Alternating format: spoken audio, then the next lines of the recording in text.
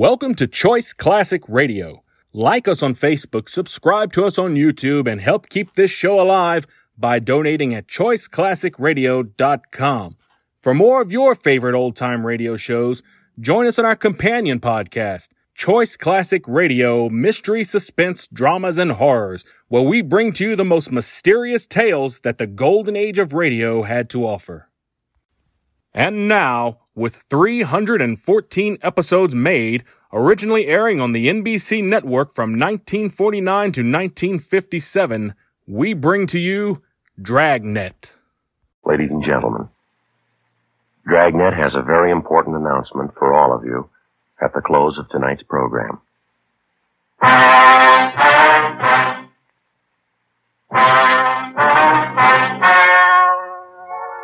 The story you are about to hear is true. The names have been changed to protect the innocent. Fatima Cigarettes, best of all king-size cigarettes, brings you Dragnet.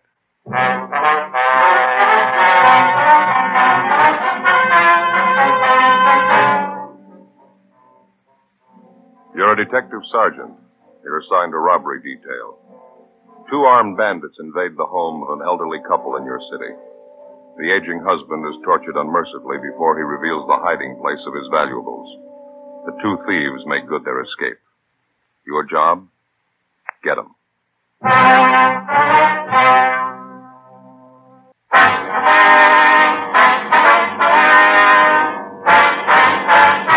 Dragnet, the documented drama of an actual crime. For the next 30 minutes, in cooperation with the Los Angeles Police Department, you will travel step by step on the side of the law through an actual case transcribed from official police files. From beginning to end, from crime to punishment, Dragnet is the story of your police force in action.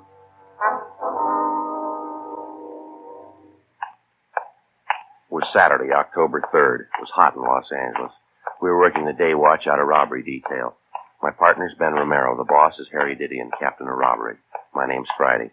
It was 11:38 p.m. when I got to Georgia Street Receiving Hospital, room 5, treatment room. Joe?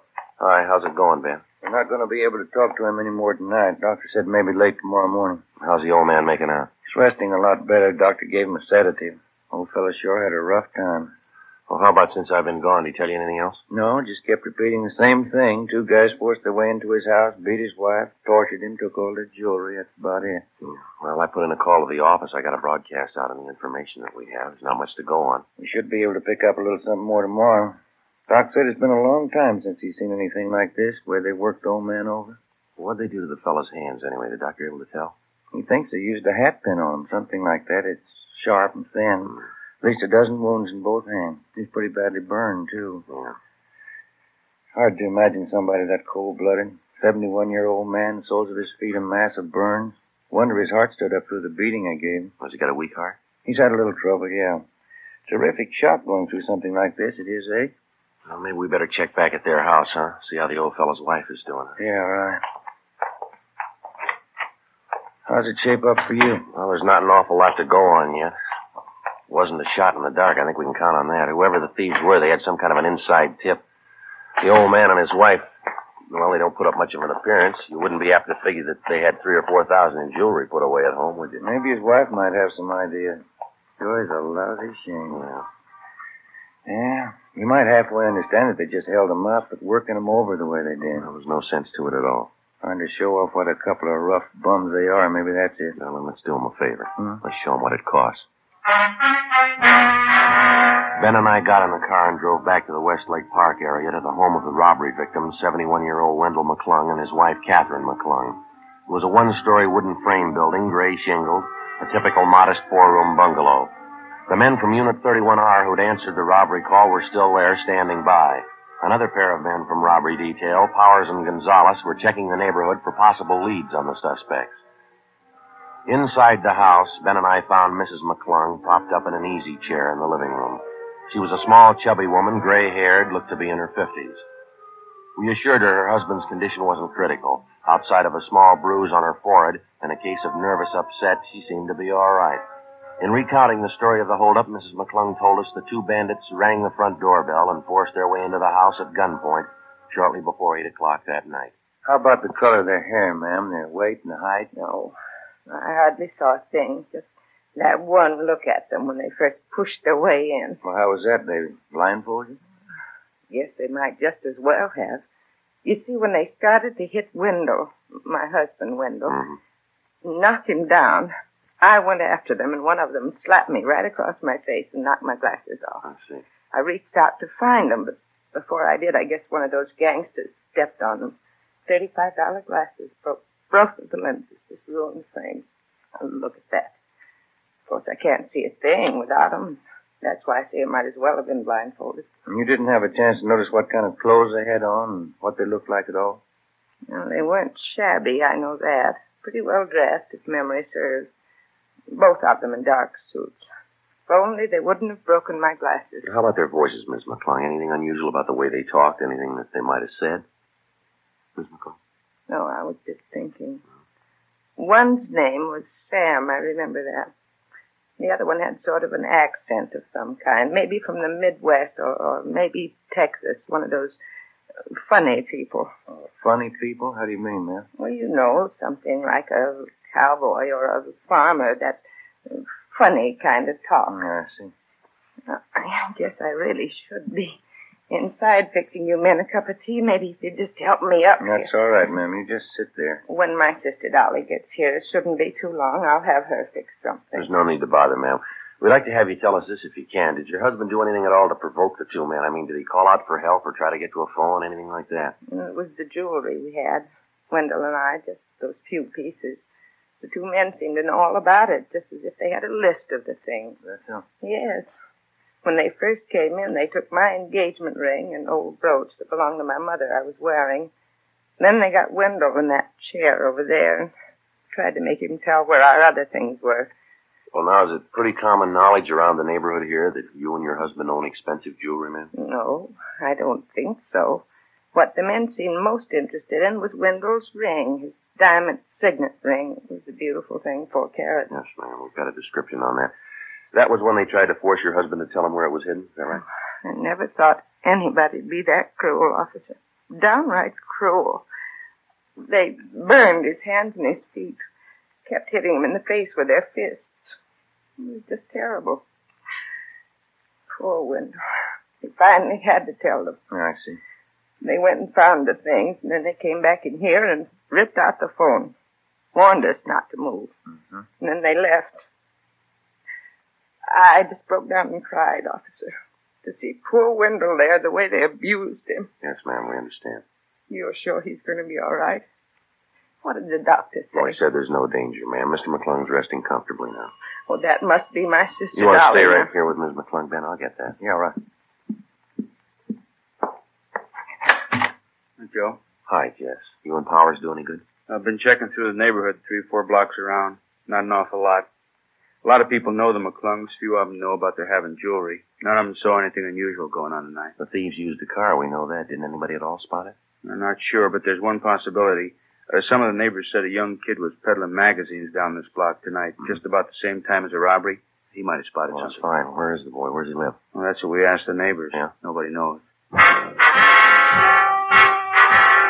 A supplementary broadcast in an APB was gotten out containing what description we had on the 2 hold-up men, plus descriptions of each article of jewelry taken from Mr. and Mrs. McClung. The following morning, along with Jess Gonzalez and Johnny Powers, we continued canvassing the immediate neighborhood of the hold-up. The only thing we got was a fair description of the boy who'd been selling magazines the night before in the vicinity of the McClung house, and also the names of the magazines he was peddling. Monday morning, 9 a.m. We got in touch with the local distributor for the publications, got a list of 5 boys who sold for them in that general area, and started checking them out. Third on the list was a Bill Newsom, a sophomore student at a nearby parochial high school. He lived a half a dozen blocks from the McClungs. We checked at his house, but his mother told us he wasn't at home. I'm sure Billy won't be long. Thank you, ma'am. Right in here, officer. Let's go ahead. Thank you. Sit down, won't you? Thank you very much. It must be him now. Billy, in here. Yeah, Mom. Come in here, Bill. 2 police officers to see you. Huh? Bill, this is Sergeant Friday and Sergeant Romero, my son Bill. Would you excuse me? I'm going to have to start fixing dinner. You go right ahead and have your talk with Bill. I'll be out in the kitchen. All right, ma'am. Thank you very much. You speak right up now, Bill. Try and help the officers all you can. How can I help you? What's it all about? We understand you have a magazine out in the neighborhood, Bill. Your mother tells us you were out selling this last Saturday night. Yes, sir, that's right. Thursdays and Saturdays, they're my regular nights. I don't really sell, though. How do you mean, son? Well, you see, I line up all my customers ahead of time. I got a regular list of people who buy from me every week.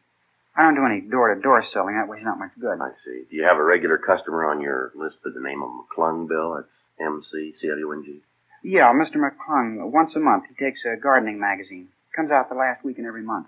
Were you over near the McClung's place Saturday night? Do you remember? Yeah, I was. I went right by it. I've got customers all along that block there. Say, this wouldn't be about that robbery.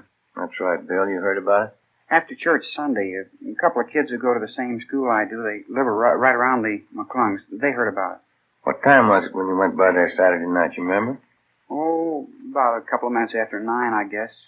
Maybe a quarter after. When I heard about the robbery on Sunday, I thought maybe I ought to tell somebody about it. I wasn't sure about it, though. You know, I didn't want to be a pest. What do you mean, son? You weren't sure about what? This dark blue sedan I saw parked on the street there, just a couple of houses down from the McClung's place. The reason I even noticed it was because it was a new car, almost a brand new car, but it looked like the license plates on it were kind of old. What else? Well, I delivered some magazines to Mrs. Brubaker, and I got my money for them. And then coming down the stairs, I saw these two men. I'm not sure they came out of Mr. McClung's house. It's dark, you know, but I thought that's where they came from. Anyway, they went down the street, got in the car, and took off. Seemed to be in a hurry. Well, what did the two men look like, Bill? Do you have any idea? No, I didn't see them too well. Wasn't too close to them. I was about from, here to across the street from them. How about their clothes? You notice them at all? Yeah, they had suits on, dark suits, I know that. How would you describe their build, son? Medium, tall, fat, skinny? What would you say? Why, I think I'd say medium. Yeah, both of them medium. Now about that car, Bill. You said it was a dark blue sedan, new model, and the license plates look kind of old. Is that right? Yeah, that's right. That's how I first noticed it parked down by the restaurant. How's that? About 7:15 when I started my route down on South Benson, I saw the same car parked outside the restaurant down there. Forget the name of the place now. It just opened about a month ago. You're sure it was the same car? Oh, yeah, I'm pretty sure. That's why I noticed it again when I saw it up by McClung's place. I thought it looked kind of terrible. Brand new car like that with old license plates. By any chance, son, do you remember the license number on those plates? No, sir, I didn't notice it at all. I'll tell you what, though. Yeah? If I see that car again, I'll be sure and get the number for you.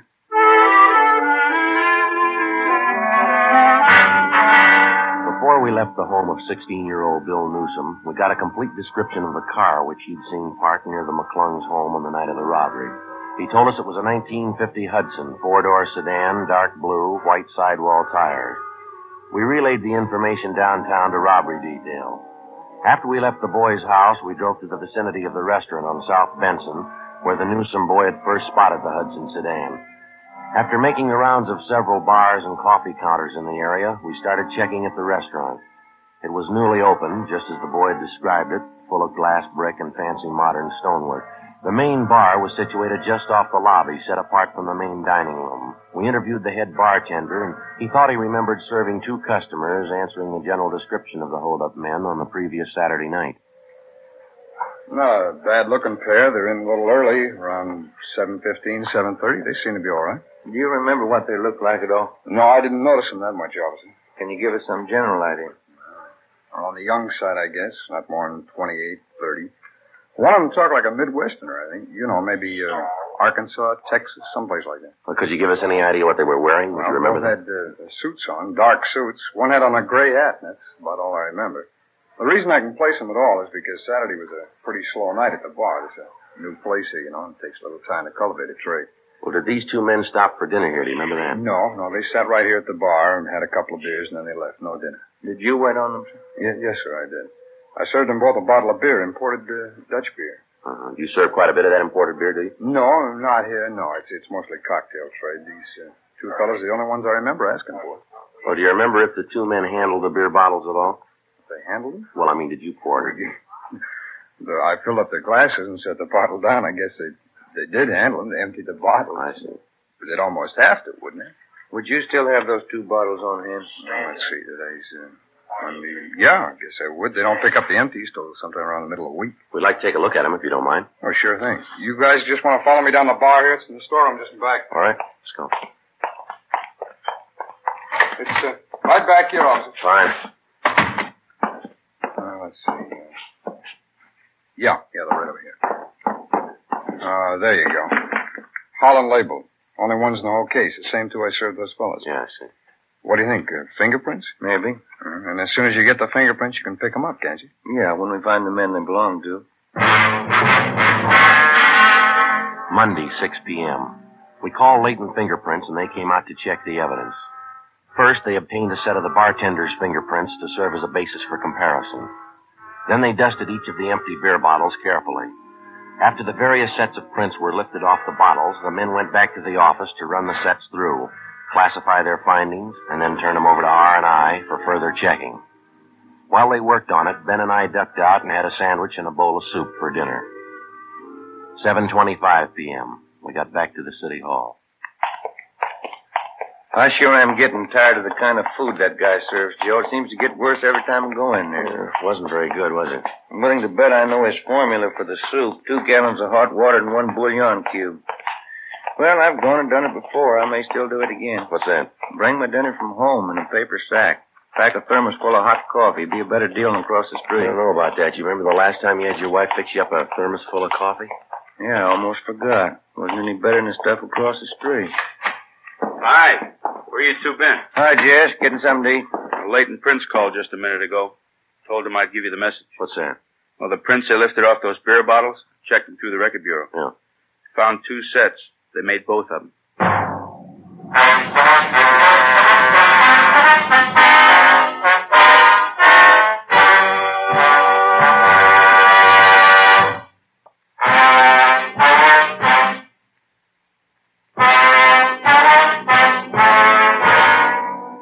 October 5th, Saturday, 7:40 p.m.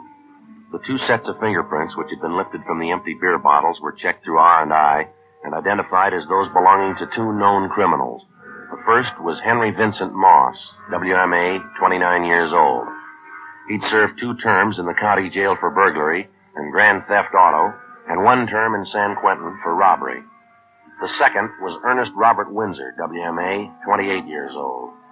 His home was listed as Little Rock, Arkansas, where he'd twice been convicted on charges of first-degree burglary and served time at the Arkansas State Penitentiary. We pulled the packages on both of the men, checked the last known addresses, but failed to locate either of them. To double-check their identification, we showed mug shots of Windsor and Moss to the robbery and torture victims, Mr. and Mrs. McClung. They gave positive identification of both men. So did the bartender at the restaurant where they'd stopped for the beer. We got out a broadcast and an all-points bulletin on them immediately.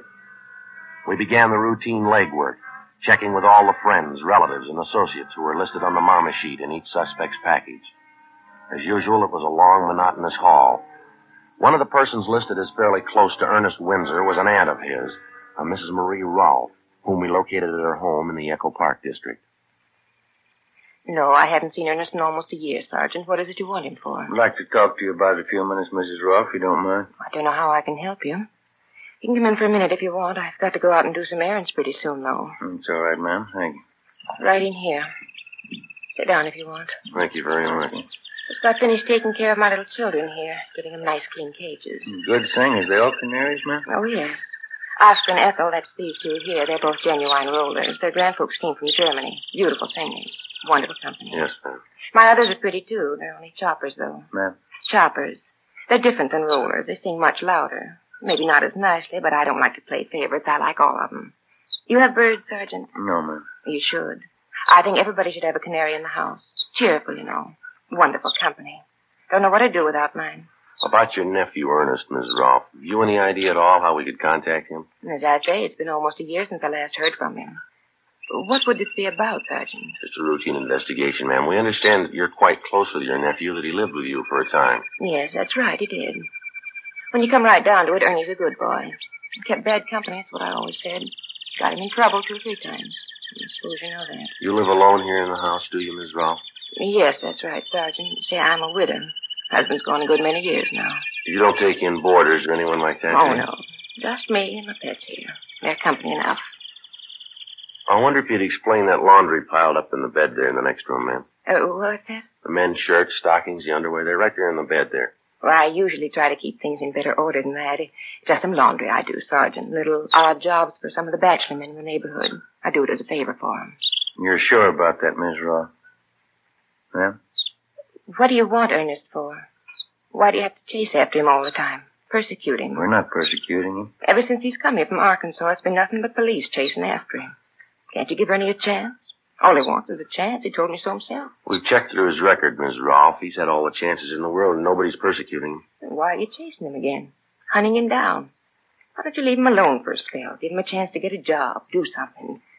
Why are you chasing him? Well, this is a robbery charge, Ms. Rolfe. He's been positively identified. He and Henry Moss forced their way into an old couple's home a few weeks back. They tortured the old man, and they beat him till he was unconscious. That's what we want Ernie for. How'd you know it was Ernie? You could have made a mistake. No mistake, ma'am. The victims identified his picture. There wasn't a doubt in their mind. And where is he? You sure that's the truth? You sure it's Ernie again? Yes, ma'am. Again. You can have all the proof you need. The last time he told me he swore on the memory of his own mother. He swore he wouldn't do anything wrong again. I guess I just don't know, Ernest. Where is he, ma'am? You want to tell us? It's the last time, Sergeant. I'm sorry. Ernie's had his last time. Yes, ma'am. He's sleeping. The room over the garage. You'll find him there. Ernest Windsor was apprehended and placed under arrest. His room was searched, as well as the entire home of his aunt, Mrs. Marie Rolfe. We failed to find a trace of any of the jewelry stolen from Mr. and Mrs. McClung. After we made arrangements for a stakeout on the house, Windsor was taken downtown to the interrogation room, where Jess Gonzalez, Ben, and I questioned him for 5 hours. He refused to tell us anything. At a special show-up, he was positively identified as one of the hold-up men by the two victims. Windsor was booked at the main jail on suspicion of 211 PC. The investigation went on. Every possible lead on the other suspect, Henry Moss, was checked out. We got nowhere. It was obvious that either Moss was in possession of all the jewelry stolen from the McClungs, or it had been hidden away someplace, known only to Windsor and Moss. From time to time, we had Windsor taken from his jail cell for questioning. It wasn't hard to tell he was bothered with the possibility that perhaps Moss had run off with the entire loot and was enjoying himself while Windsor spent his time in jail. We worked hard on that particular angle while we questioned him, but Windsor still refused to break, to give us any kind of a lead on Moss. A month passed. Wednesday, November 8th. Sure working out into a dull routine. A full month. We got exactly what we started with. Yeah. If we could only get Windsor to break it, it'd sure do a lot toward wrapping this thing up, wouldn't it? I don't know what he figures he's going to gain by keeping quiet. Yeah. Gonzalez and Johnny Power said they were checking out a tip from some informant this morning. Supposed to know where Henry Moss is. Wonder if they found any luck. They ought to be back by now. Yeah. Go ahead. Hey, Jess. Oh, hi. How about it? Did you do any good this morning? Oh, not a bit. Informant didn't even show up. Johnny's going to meet him this afternoon. Doesn't look to be very much. How about you fellas? Same, Jess. We're going as slow as you are. I get it. Robbery, Friday. Yeah, George. Uh-huh. 3rd and Main? You sure, huh? Right, yeah, right away. Well, maybe we got a break. What is it? Henry Moss. He tried to hock a ring at a pawn shop, 3rd and Main, about 20 minutes ago. He make it? Well, the pawnbroker stalled him. He didn't know for sure that the guy was hot. Well, how's it stand? Moss said he'd come back to close the deal. When? Half an hour. 11:55 a.m. A special detail of men, including Gonzalez and Powers, Ben and myself, were sent to cover the pawn shop near 3rd and Main. Gonzalez and Powers staked out in stores adjoining the place. Ben and I were stationed inside the pawn shop. Another team of men covered the rear exit. We waited. The suspect, Henry Moss, failed to show at the appointed time. We kept waiting. 1 p.m., 1:30. No sign of him. At 1:45 p.m., a young-looking, dark-haired man in a neat gray suit entered the shop and approached the manager at the rear counter. There wasn't any mistaking him. Henry Moss. He surrendered himself without even protesting. We took him to the city hall, to the interrogation room, where we started to question him. Meantime, Gonzalez and Powers located the apartment where the suspect had been staying. His rooms and personal belongings were searched, and every piece of the missing jewelry recovered. Surprisingly enough, in contrast to his partner, Ernie Windsor, Moss was cooperative, even obliging. We had a stenographer take his full statement, and then we got ready to move him over to the main jail for booking. Just a couple of questions before we leave, Moss. Sure, Sergeant. Go ahead. We've had you in here before. How come all the cooperation this time? Why not? I had it figured before time. If you got me, you'd have everything you need on me. Wouldn't do much good putting on a beef, would it? Whose idea was it to start with, Moss? The hold-up deal. Yours, or was it Windsor's? Both of us, I guess. I didn't want to get rough with the old man. I mean, the way Ernie did. That part I didn't like. All I wanted was the loot. Ernie just lost his head. Too bad. All right, you ready to go? Any time, Sergeant. Hey, I wonder if I could ask a favor. What's that? Well, it's going to get a little tough in there in that jail. Wonder if we couldn't stop for a good steak and some French fries first, huh? Maybe some good restaurant around here? No, it won't work, Moss. You know I wouldn't try anything. You put your order in a long time ago, mister. What do you mean? When you worked over that old couple. Yeah? That's when you ordered jail food.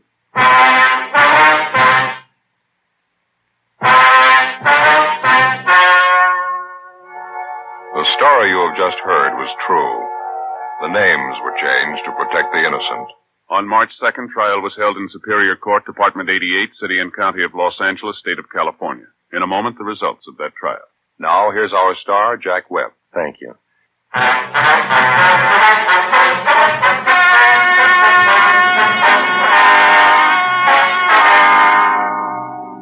Ernest Windsor and Henry Moss were tried and convicted on one count of first-degree robbery and one count of assault with intent to do great bodily harm.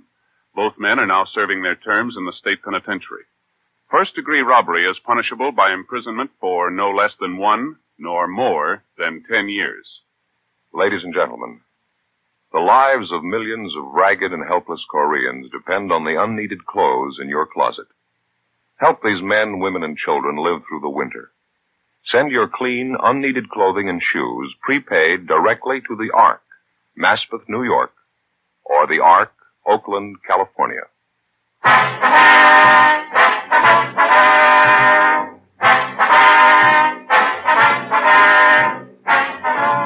You have just heard Dragnet, a series of authentic cases from official files. Technical advice comes from the Office of Chief of Police W.H. Parker, Los Angeles Police Department.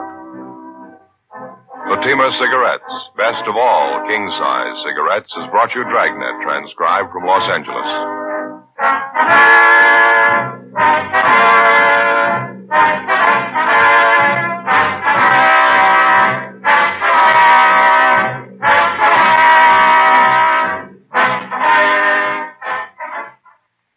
Stay tuned for Counter Spy, next over NBC. That concludes today's episode. We'd like to thank you and remind you to donate at choiceclassicradio.com. Remember, your donations make episodes like this possible.